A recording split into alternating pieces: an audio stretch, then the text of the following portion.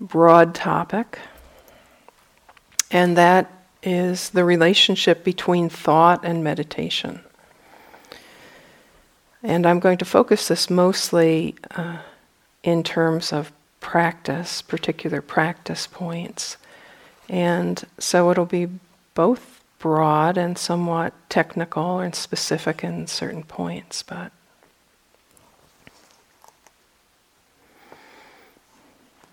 let me just ask to start, is there anybody here who's noticed thinking? Like maybe just a little tiny bit once in a while? So, of course, we have this idea sometimes that we're going to go on retreat, we're going to go to this secluded and silent place, and we're going to be able to get away from our thoughts, especially our painful or repetitive thoughts, and we're just going to be able to sink down into mindfulness and concentration and stay there, and all those annoying kinds of things that we deal with in the outside world are going to fade away. But interestingly enough, when we come here, we often find that they come with us, and they come very often in the form of thoughts, thinking. And it's really not surprising that that's the case. There have been many psychological studies that have been done that have asked people who have been subjects of the studies to kind of track what their mind is doing, what it's attending to in the course of a period of time, whether it's a day or a week or some specific period of time. And when people actually are asked to track what their mind is doing, they very often will find that for a good part of their waking moments, that their mind is actually ruminating. It's actually thinking, it's caught up in thinking. And I think the latest figure I saw was something like 70% of the time is spent thinking and ruminating in some sort of way. But I actually think that that's too low. Because I think that when you ask people to track what their mind is doing, you're actually summoning forth two things in them. One is the need to actually pay attention to what they're experiencing, which might be something a little bit like mindfulness. And then the other thing that's often brought forward, I think, is a certain embarrassment to acknowledge how much of the time they actually spend thinking, and the time that is spent lost in that particular world. So this is very interesting that this is such a dominant, such a predominant way that the mind tends to function. This world of thought. And when you start actually paying attention to what the mind is doing when it's thinking, it can be kind of shocking, can't it? It's not necessarily particularly linear. It's not necessarily particularly coherent. It doesn't tell a consistent story or give a consistent interpretation of things. It can kind of swing back and forth from one vantage point or one self-view to another with a great deal of ease. It can be cruel, it can be encouraging, it can be hopeful, it can be exhilarated, it can be depressed, it can be interested, it can be disorganized, it can be clear, it can be completely cloudy, often in quick oscillation.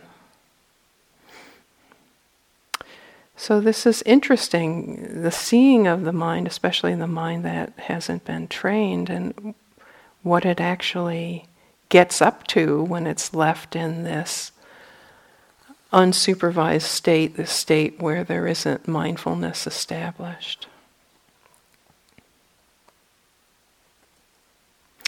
So tonight I want to focus on exploring the understanding that people may have of the relationship between thought and the two major practices that we teach here.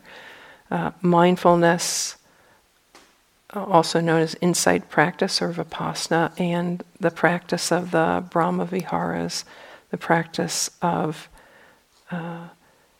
goodwill and compassion and empathetic joy and equanimity. And I'll spend most of the time focused on vipassana, because I think in a certain kind of way we can deal with the relationship between thought and the Brahma Viharas in a pretty compressed fashion. So we actually use thought in the Brahma Vihara practices. It's the way we do the practice. It's not the only element of the practice. We also include the felt sense or the seeing of the being that we're offering metta or compassion or any of these others towards.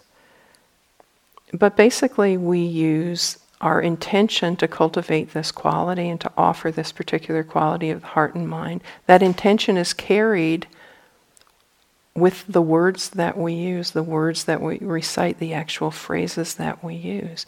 May you be happy. We're choosing to think a particular kind of wholesome thought that reflects the intention and which may actually result in the opening of that particular state of goodwill within us.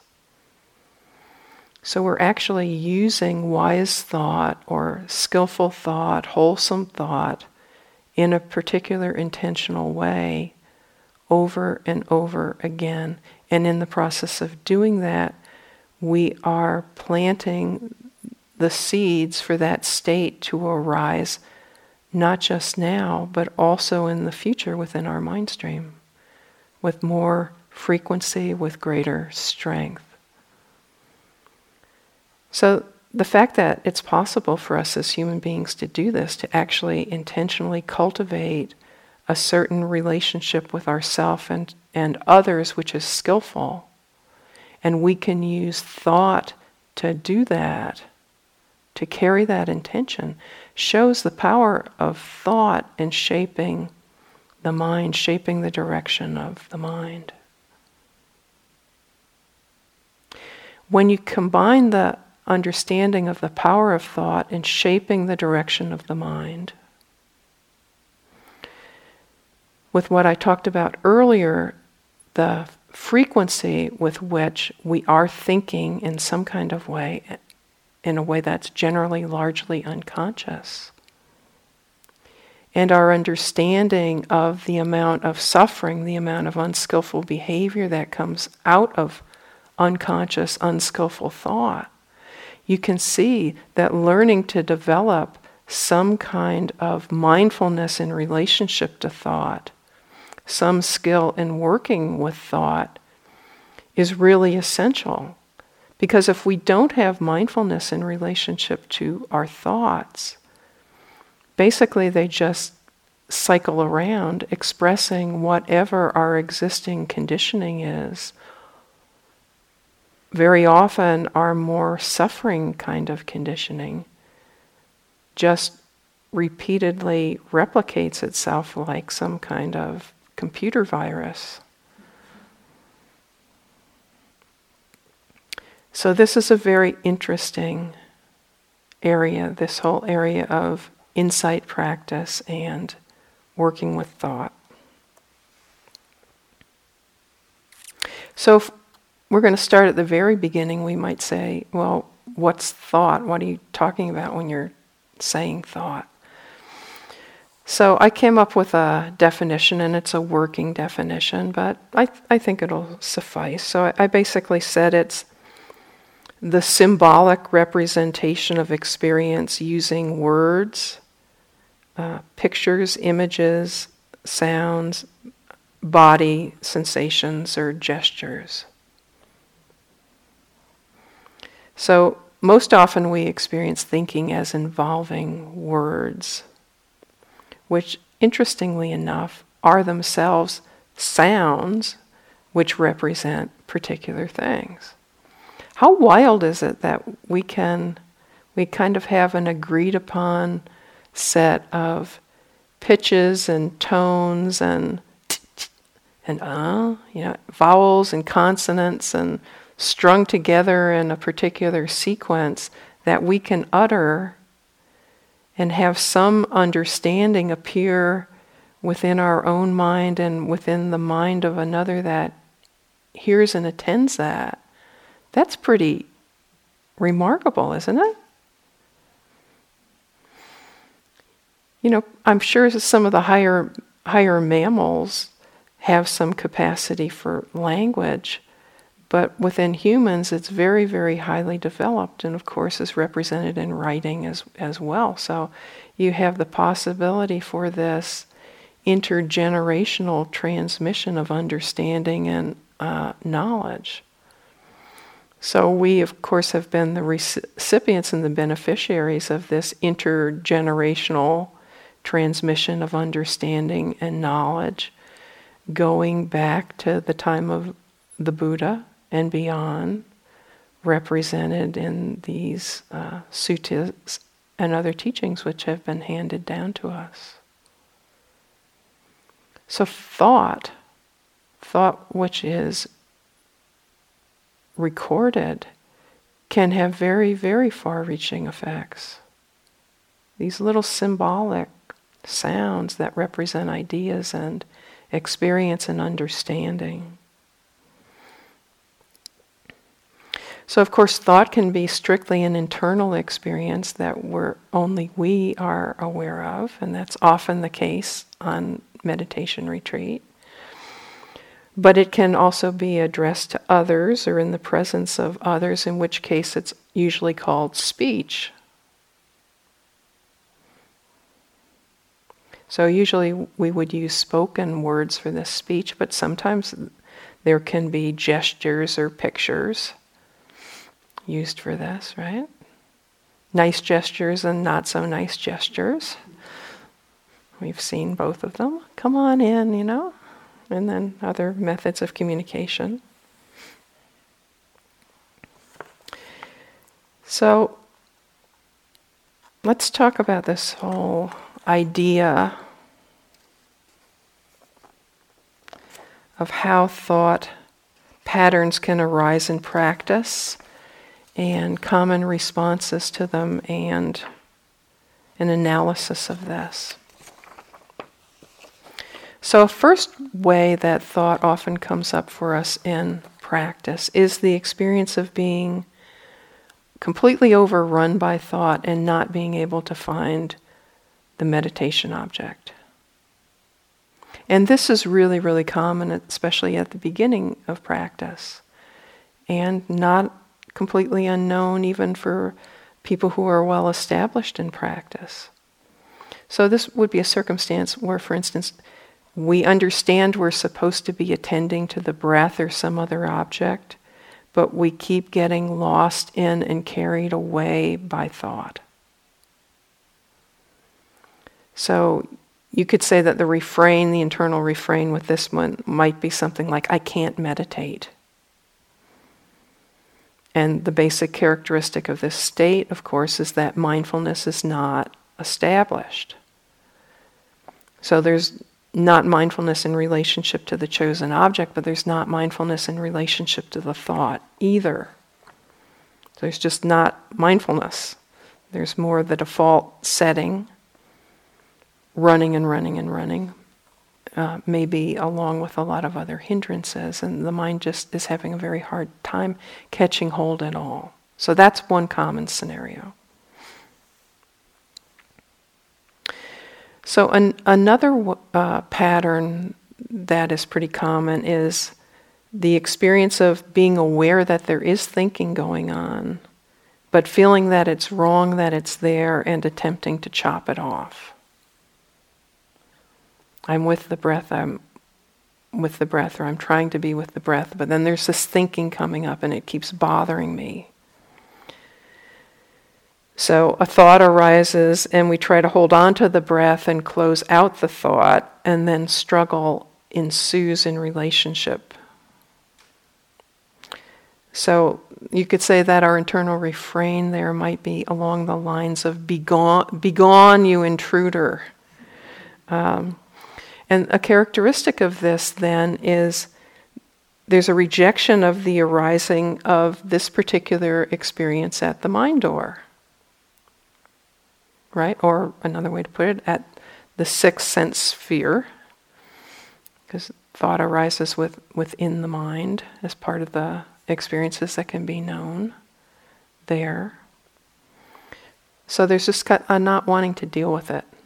But consciousness, awareness is kind of split, because even though there's some attending to the breath going on, the mind hasn't landed on the breath with enough concentration, with enough steadiness to actually be able to attend to that fully. Instead, there's this other thing that's kind of breaking in all the time. So another way that we can experience this is having particular cycles of thought arise which we find pleasant and which we seek as an escape. So you're there, you're being present, you're attending. A particular thought arises in the mind, and then we decide we're going to spend a sitting period thinking about our next vacation in order to pass the time. It can make the time go faster, right? Especially when things might not feel particularly satisfying. So you would say the refrain here would be something like, I may be physically here, but mentally I'm in a place which I prefer and which I find more interesting. And no one even knows. This is our secret inner world, right? So in this particular case, you could say the characteristic of this is that sense desire has overcome mindfulness, and there's a lack of practicing in relationship to this hindrance, and renunciation is not present. So this is a way of saying that there's a greed cultivation going on when it's like that. So another version of thought arising in practice is the experience of having particular cycles of thought arise which we find unpleasant and which we seek to end because of their unpleasantness. So a common refrain here would be, this shouldn't be happening, I should be able to vanquish this. So this again is often accompanied by some particular hindrances, in particular aversion. So you could say the characteristic here is that aversion has overcome mindfulness, and that patience and investigation are weak. Then we have the occasion of the experience of repetitive cycles of powerful and familiar thoughts which are tied up in negative self-view or view of others. So this would be along the lines of thoughts that have a compulsivity or an obsessional quality to them. So you could say, the refrain is, if I think this often enough, something will change, or I can't stop thinking this, it's too powerful. So probably many of us have had a day or a week or a whole retreat where the mind has been kind of like this.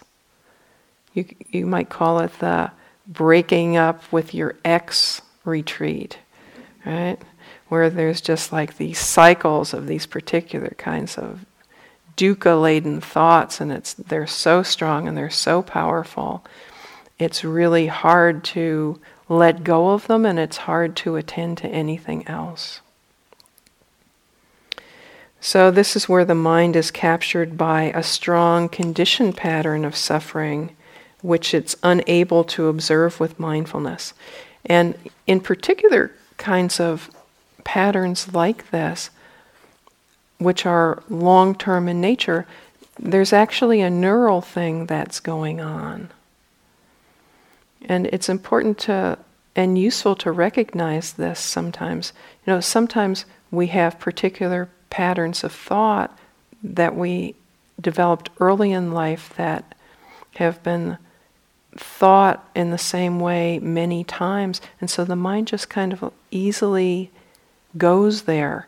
It's a cycle that is easily triggered because it's been frequently experienced. It's almost like there's a brain rut, right?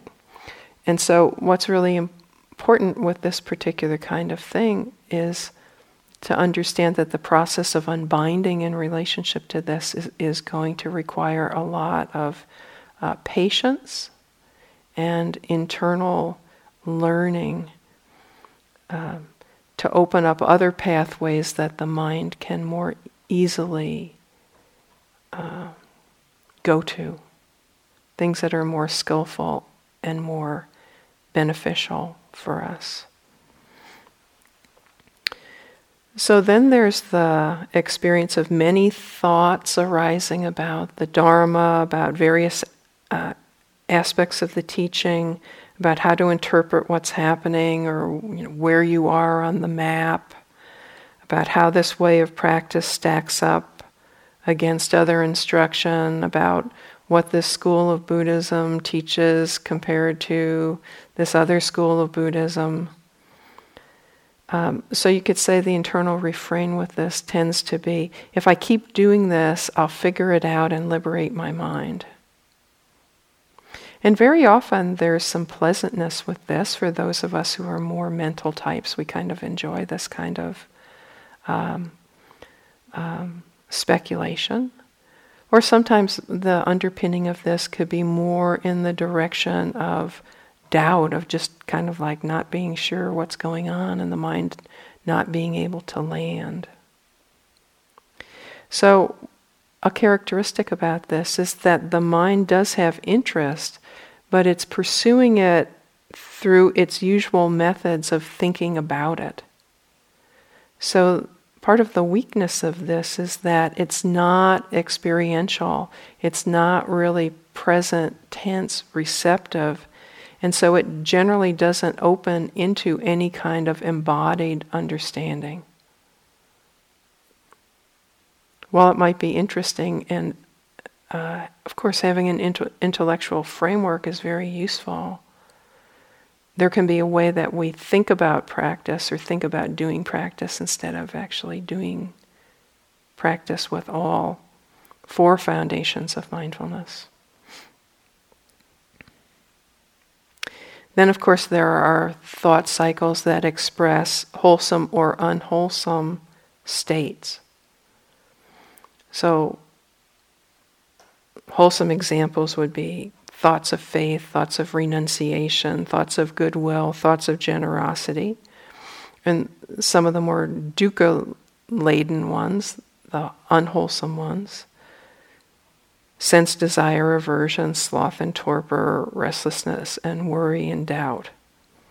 So there's two different refrains here depending on whether you've got a wholesome roll going or you've got an unwholesome roll going. So the wholesome roll, the thoughts tend to be along the line, this is wonderful, let me continue. Right? So they're onward leading and empowering. And then the unwholesome ones tend to be more along the, this is horrible, get me out of here, this is impossible to do, I can't do it, it doesn't work, maybe it's not for me, and all the rest of those. So the unwholesome ones, if they're not seen with mindfulness, can really undermine practice by derailing effort.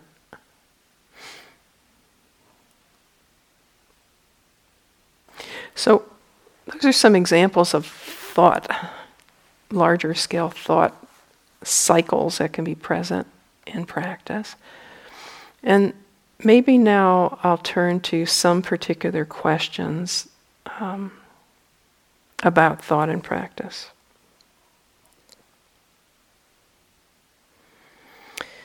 So the first one, and I've already touched on this earlier, which is thought always the enemy?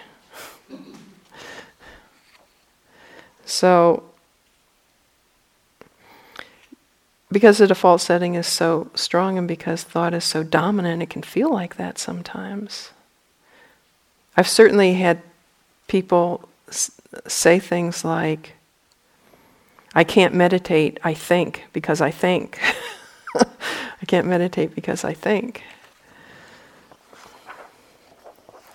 But when you start thinking about it, what is thought? It's an impermanent phenomenon like everything else, right? It's like a body sensation or like a sound in that it arises and manifests and is known, and then at a certain point it passes away. So we actually can learn to relate to it as an object of practice when mindfulness is present.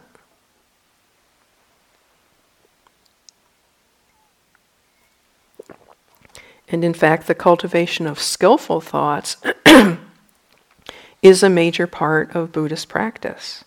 Renunciation, non-harming, generosity, metta, gratitude, and so on. And the basic idea is wholesome thoughts are to be cultivated, unwholesome ones to be abandoned. And part of the abandonment of unwholesome thoughts is learning how to recognize them and practice with them. Bring mindfulness to them. So, practicing with thought is very much tied into the wise intention. And it's also reflected in, of course, wise speech. And it's reflected in the precepts relating to speech. So, it's important. It's very significant.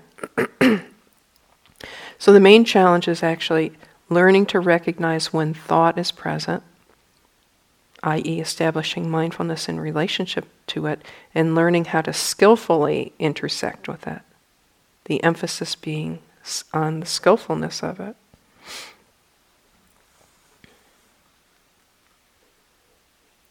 So if we're going to say what's the value in working with thought in practice, then you could say, touch back into the fact that it's such a predominant experience.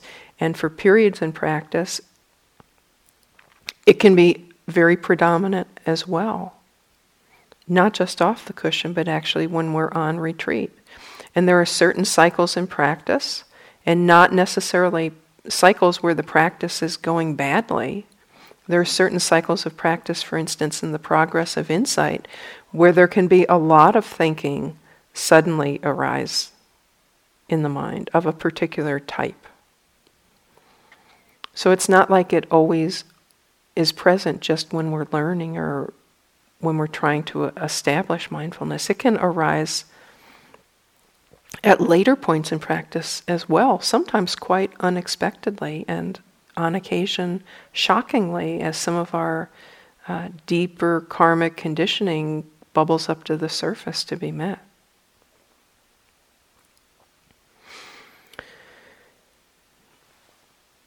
Because thinking is such a predominant experience, if we can establish mindfulness in relationship to thought, we're basically opening up a huge new field of mindfulness practice which we can engage with in daily life practice. Because in daily life practice, we're generally not going to be walking around saying the metta phrases. I mean, good if you can. Good if you can remain embodied in your physicality or feel your feet. Very useful, very skillful to cultivate awareness in those kinds of ways. But if we're going to be in the thinking mode, if we're going to be back in that world and doing a lot of that, we need to be able to practice it. Practice there, right there. One of the great benefits of learning how to practice with thought is that thought in many ways is the seat of identification.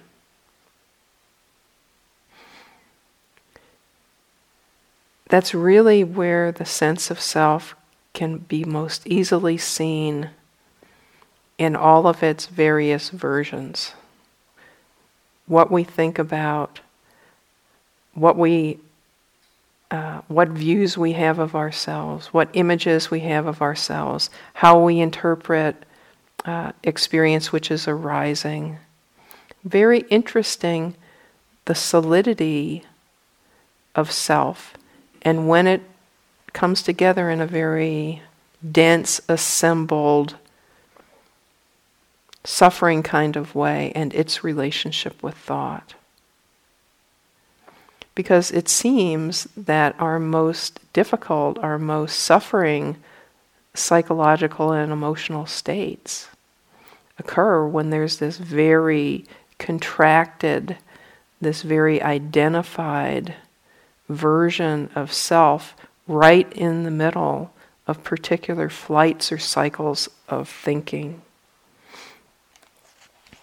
So, if we can begin this process of undercutting identification with thoughts, we start to really loosen up these knots of suffering that refer back to this fixed self-view. And of course, if we don't recognize what we're thinking, it's really easy to be carried away into actions of body, speech, and mind that create more suffering for ourselves and for others, because we're just running on whatever our existing conditioning is. Maybe it's wholesome, and if so, that's okay. But a lot of it isn't. A lot of it isn't. And if there's no awareness, we can really be in the ditch a lot of the time.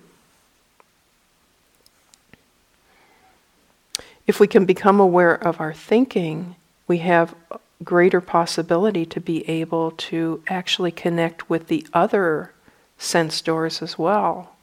Why is that? Because we've established mindfulness in relationship to our predominant experience. The predominant experience being this activity of the mind which goes goes on so frequently in the course of the day. It would be nice to think we could just set that aside and be with the feeling of our feet walking, right? But if we can't establish some mindfulness in relationship to what's going on at the mind door, I would say our chances of being able to feel our feet walking are probably not high, right?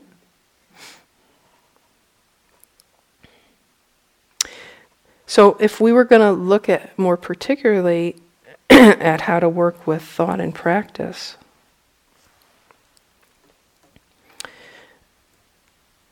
there's basically 3 different common approaches in insight practice. So how you work with thought depends on the type of practice that you're doing and how well mindfulness is established when thought arises. Right? Because if there's no mindfulness there, you're not going to be able to practice with thought, right? Let's just start with that basic assumption. No mindfulness, thought arises. No practice with thought, no mindfulness. Right? But assuming that there's some mindfulness that's present there within the body-mind system. So let's take, for instance, an open awareness kind of approach along the lines of Uttejaniya style practice. So in this, my understanding is thoughts are included with everything else. There's no real priority object except being aware of whether there's mindfulness or not. It seems to be where the mind is mostly turned. Right? But there's not a picking and choosing. You don't go to this thing instead of this thing. It's whatever is present. So one of the advantages of that style of practice is that because it's inclusive, there isn't any kind of strain there to avoid thought. Right? You're not starting with here, pay attention here. And it's more like practicing with daily life mind, except you're turning the mind around to really observe its workings as it's going about experiencing various things. So the possibility for a crossover effect when you go home is probably pretty good if you can learn how to do it in that kind of way, because it's the closest to what it's like when we're not on retreat.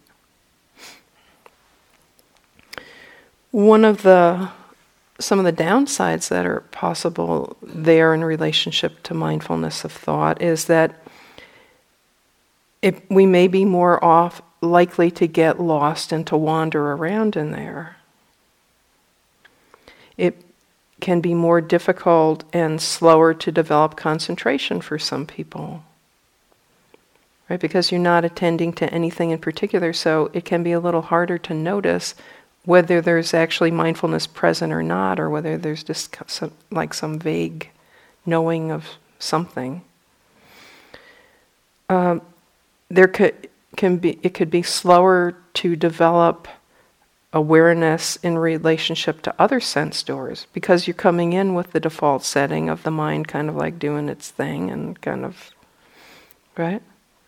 So it's not a practice style where you're intentionally turning to the other sense doors, the other 5. And of course, you're going to have to watch it to see if the awareness is actually mindful or whether it's just regular style thinking with maybe a little bit more awareness in relationship to it. But basically the style in that practice is you just include it in the same way you include everything else. You just know if it's thinking, you know that it's thinking, you notice the attitude of mind towards the thinking. Maybe you'll notice more than that. Maybe you'll notice what kind of thinking it is. But that's how you would work with it. You would treat it as an object, right? Looking at whether it's being held with mindfulness. So then another style of practice is use of a primary object, and which is a way of practice where there is something picked out. The mind starts out by being aimed towards something in particular, like the breath to start. And in this kind of style of practice, and I would say Mahasi style practice would be more along the lines of this. Thinking usually isn't investigated until fairly late in the process of opening. So, right, you start with mindfulness of the body, you go to mindfulness of the body, you feel the sensations of the breath. Maybe you then, notice the other sense doors. In the walking practice, you're, attending to the sensations of the feet. Then maybe you open up hearing, and maybe you open up tasting and smelling and all the rest of it. But you generally start by going in through the body first, right? The first foundation of mindfulness. So, in this style of practice, you're turning away from the default setting in habitual conditioning, right? You're saying, okay, that whole jumble of stuff up there, I'm not going to go there. I'm going to go to the extent possible. I'm going to feel the breath. Here, right? I'm going to feel the breath. With that style of practice, you may develop concentration sooner. That's a may. It may actually summon more renunciation, right? Because you're asking the mind not to just wander about in various noticings, but you're asking it to attend to something in particular. And in order to do that, you have to be able, or at least willing, to do that, right? To come in and sit down for 45 minutes or something and be primarily with the breath. And then other things arise and you know them, but at least in the earlier ways of practicing in this way, you know those other things, but then you return to your primary object or to your anchor object. Now, some of the downsides, so these other sense doors may be available sooner in that style of practice, because you're not turning directly towards the mind in the same kind of way that you do in other practice styles. But if there's some downsides there too, which is there may actually be aversion towards thought. Like thought comes up and you like dope slap it. I don't want that. Back to the breath.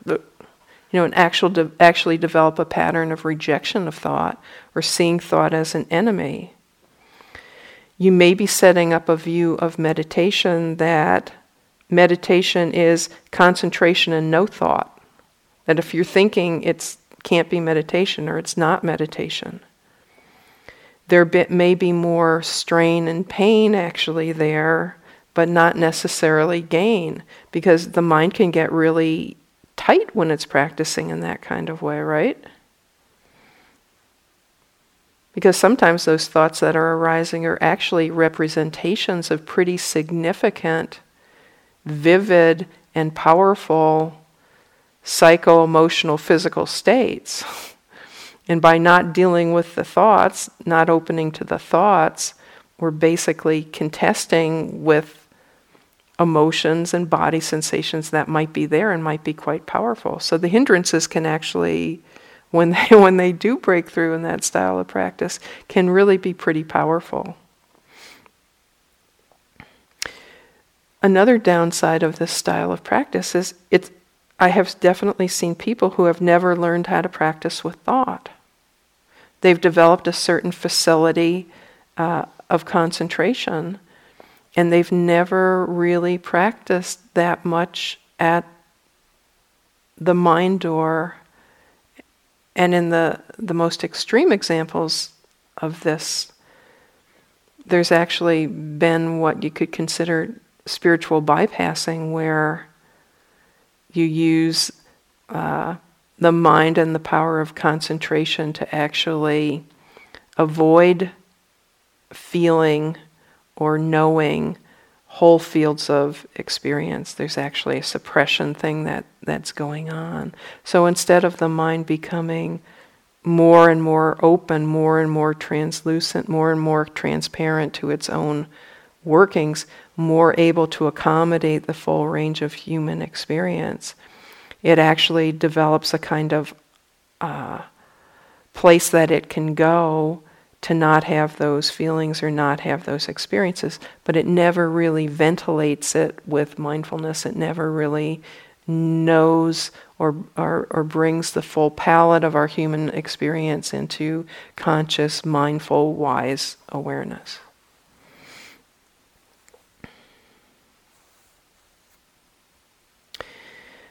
So, a third style of practicing with this is basically a style where thought is investigated as an arising experience. So the mind takes an investigative approach when it realizes that thinking is there as the predominant experience.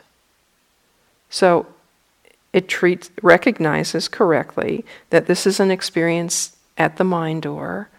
This is an arising that's part of the exploration and the investigation of the third foundation of mindfulness. Like other conditioned arisings, it shares the three characteristics.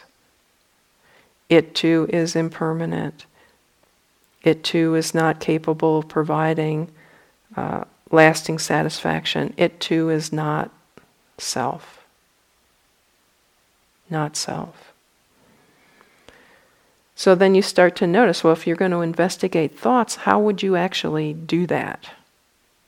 How would you take the mindfulness that's present in the recognition that the thought is there and actually use that mindfulness to look into the specific manifestations that are present there as part of that thought? Well, some of the things that you could look at the Vedana of the thought. Is it pleasant? Is it unpleasant? Is it neutral? There may be particular emotional states that are present with these thoughts, especially repetitive kinds of thoughts. You may have noticed this at a certain point. When you have cycles of repetitive thoughts of a particular kind, they are often bound up in particular emotions. So if you relate to them solely as thoughts, like it's a thought, without getting more specific about, well, what kind of thought is it? And is there an emotion there? And are there body sensations there? It will often continue to come around and around and around because you actually haven't opened to it mindfully. You've kind of given it a little bit of, you've applied the mindfulness paintbrush to it a little bit, but it knows that you never really have opened to it. You've never really practiced with it. You've just kind of given it a quick once-over on the way to trying to shove it out the door. So there may be emotional states there, which is the third foundation of mindfulness. And if there's strong emotional states, almost always there will be strong body sensations that are there as part of it too. So there's a lot of observations that are possible for you to notice when you start to closely attend about how the mind conditions the body and vice versa. Right? You're starting to see the conditioned nature of experience. So, some really common examples of this, make one up. You're sitting in the hall and there's a particular bird song that you hear, and there arises in your mind a particular memory about being on vacation, and then there's some thinking about the person you were on vacation with, and then there's the arising of a particular emotion and related that follows on with that memory, and then there's the arising of particular body sensations that are part of that emotion. Right? You're moving towards development of the mind's capacity to experience the arising and passing away of things as a flow of events within the mind stream that arise and pass away and that condition each other. Right? You start to see the impersonality of it in the sense that you're not choosing to have these associations and find yourself, having this body state of, say, grief or something. But there's been a link between the hearing and the recognition of a particular sound and, now you're crying. Right? But there's been a lot in between there. A lot has happened in between. When you start to be able to attend in that kind of close way that includes thought, you start to understand how these conditioned things happen and that you don't control them. So some of the other ways that we can work with thought is, you can characterize it as wholesome or unwholesome. You can sort it into types of thinking. Is it planning? Is it remembering? Is it worrying? What is it? Is it trying to figure things out? Is it analyzing? Is it longing? Is it regretting? What is it? So by asking our body-mind system to be able to respond to these kinds of questions that have investigation at their heart, we're really strengthening the presence of mindfulness in relationship to these particular cycles of thought, right? Because in order to be able to pose these kinds of questions while you're in the experience, there has to be mindfulness, right? If you're completely lost in, completely absorbed in the thoughts, you wouldn't be able to you wouldn't have the capacity of mind to look at it that way, right? You'd just be in it, completely vortex down into it. You can look at, is a thought related to the past? Is it related to the present? Is it related to the future? You can do thought counting. So all of these are methods or ways that mindfulness and non-identification can be strengthened in relationship to thought. You're moving into the direction of being able to see these as arising events. So, just a couple more points. Another question that we could pose in relationship to thought and working with thought is, under what circumstances would you want to turn away from thought completely? And, there are a few particular circumstances under which this can be skillful. And I'll just give a few. And of course, these always depend on the totality of the circumstances, right? So this is not something that can be oversimplified. And now I'm going to oversimplify it. But you could turn completely away from thought, for instance, when you're attempting to develop concentration of a strong type using a single object. Right? So like you're practicing for jhana. That would be an example where you would just not engage with thought, you would not investigate thought. At a certain point, if you're having a lot of problems, you might get lured into having to investigate thought a little bit just to get over it, but the basic instruction would be, just keep doing this, whatever it is you're attending to. Sometimes it can be skillful to let go of cycles of thought where you've really experienced them fully, willingly, and repeatedly with strong mindfulness, and they just keep bubbling up. They're just kind of cul-de-sacs in the mind where the mind goes around and around and around and around and around and around. You know it, you've experienced it, you've been present with it, you understand it. It doesn't even have any particular charge anymore. It just kind of is a place where the mind goes to go around and around and around. That would be an example of something where you could just say, okay, that's enough. Enough with that one. Seen that one enough. Another circumstance in which it can be really skillful to turn away from thought is when there's a strong and painful emotion bound up in the thoughts and the mindfulness battery is low. Right?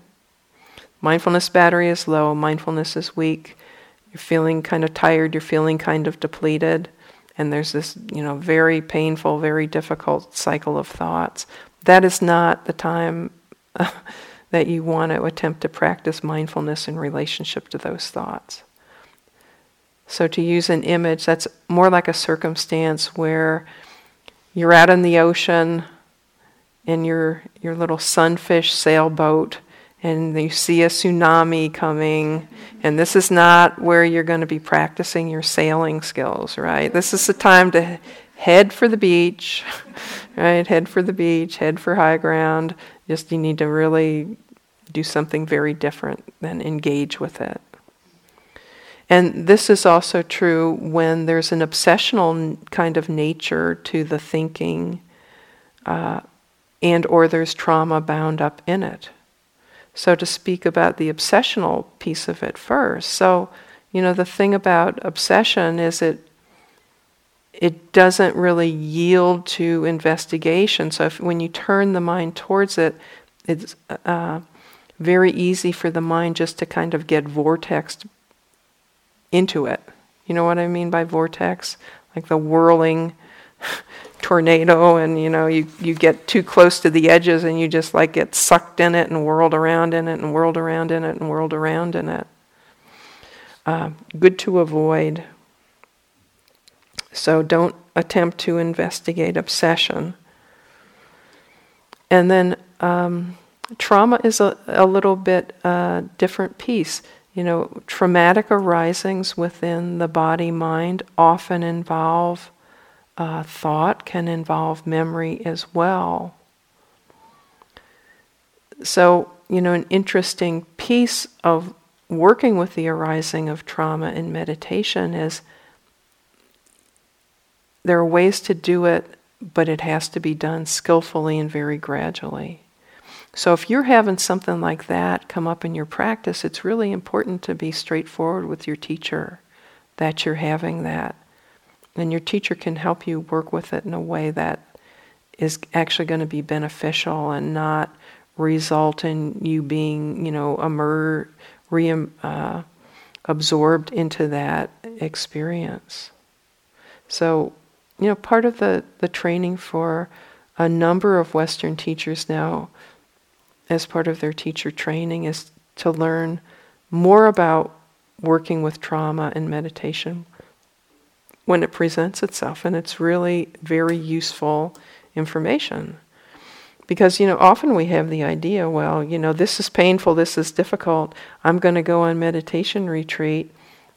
There's a healthy desire for wholeness and for wellness and to the end of suffering. But then there's this diluted piece that can be there too if you haven't been educated. And the way I'm going to get rid of this, the way I'm going to, conquer it, the way I'm going to resolve it is I'm going to go right into it. I'm going to, take my little sunfish out on the ocean and I'm going to head out towards the tsunami and I'm going to show the tsunami, I'm going to just, really do it this time. Not skillful. The impulse for health, the impulse for wholeness, very skillful.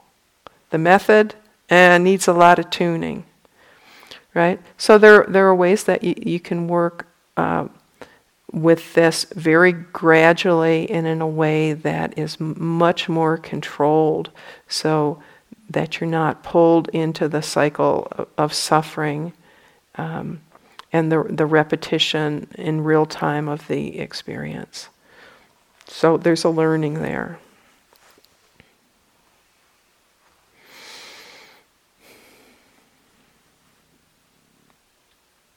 So I think that's probably about enough. There's probably enough for a whole second talk on this.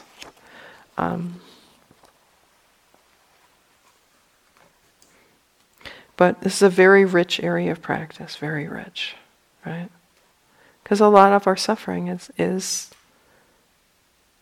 psychological, and a lot of psychological suffering is very much bound up in and rooted in thoughts of a particular kind.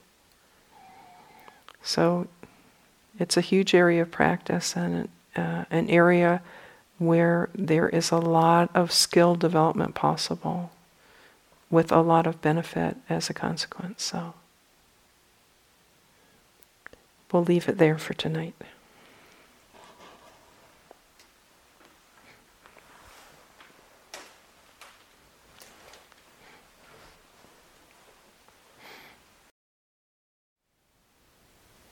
Thank you for listening. To learn how you can support the teachers and Dharma Seed, please visit dharmaseed.org/donate.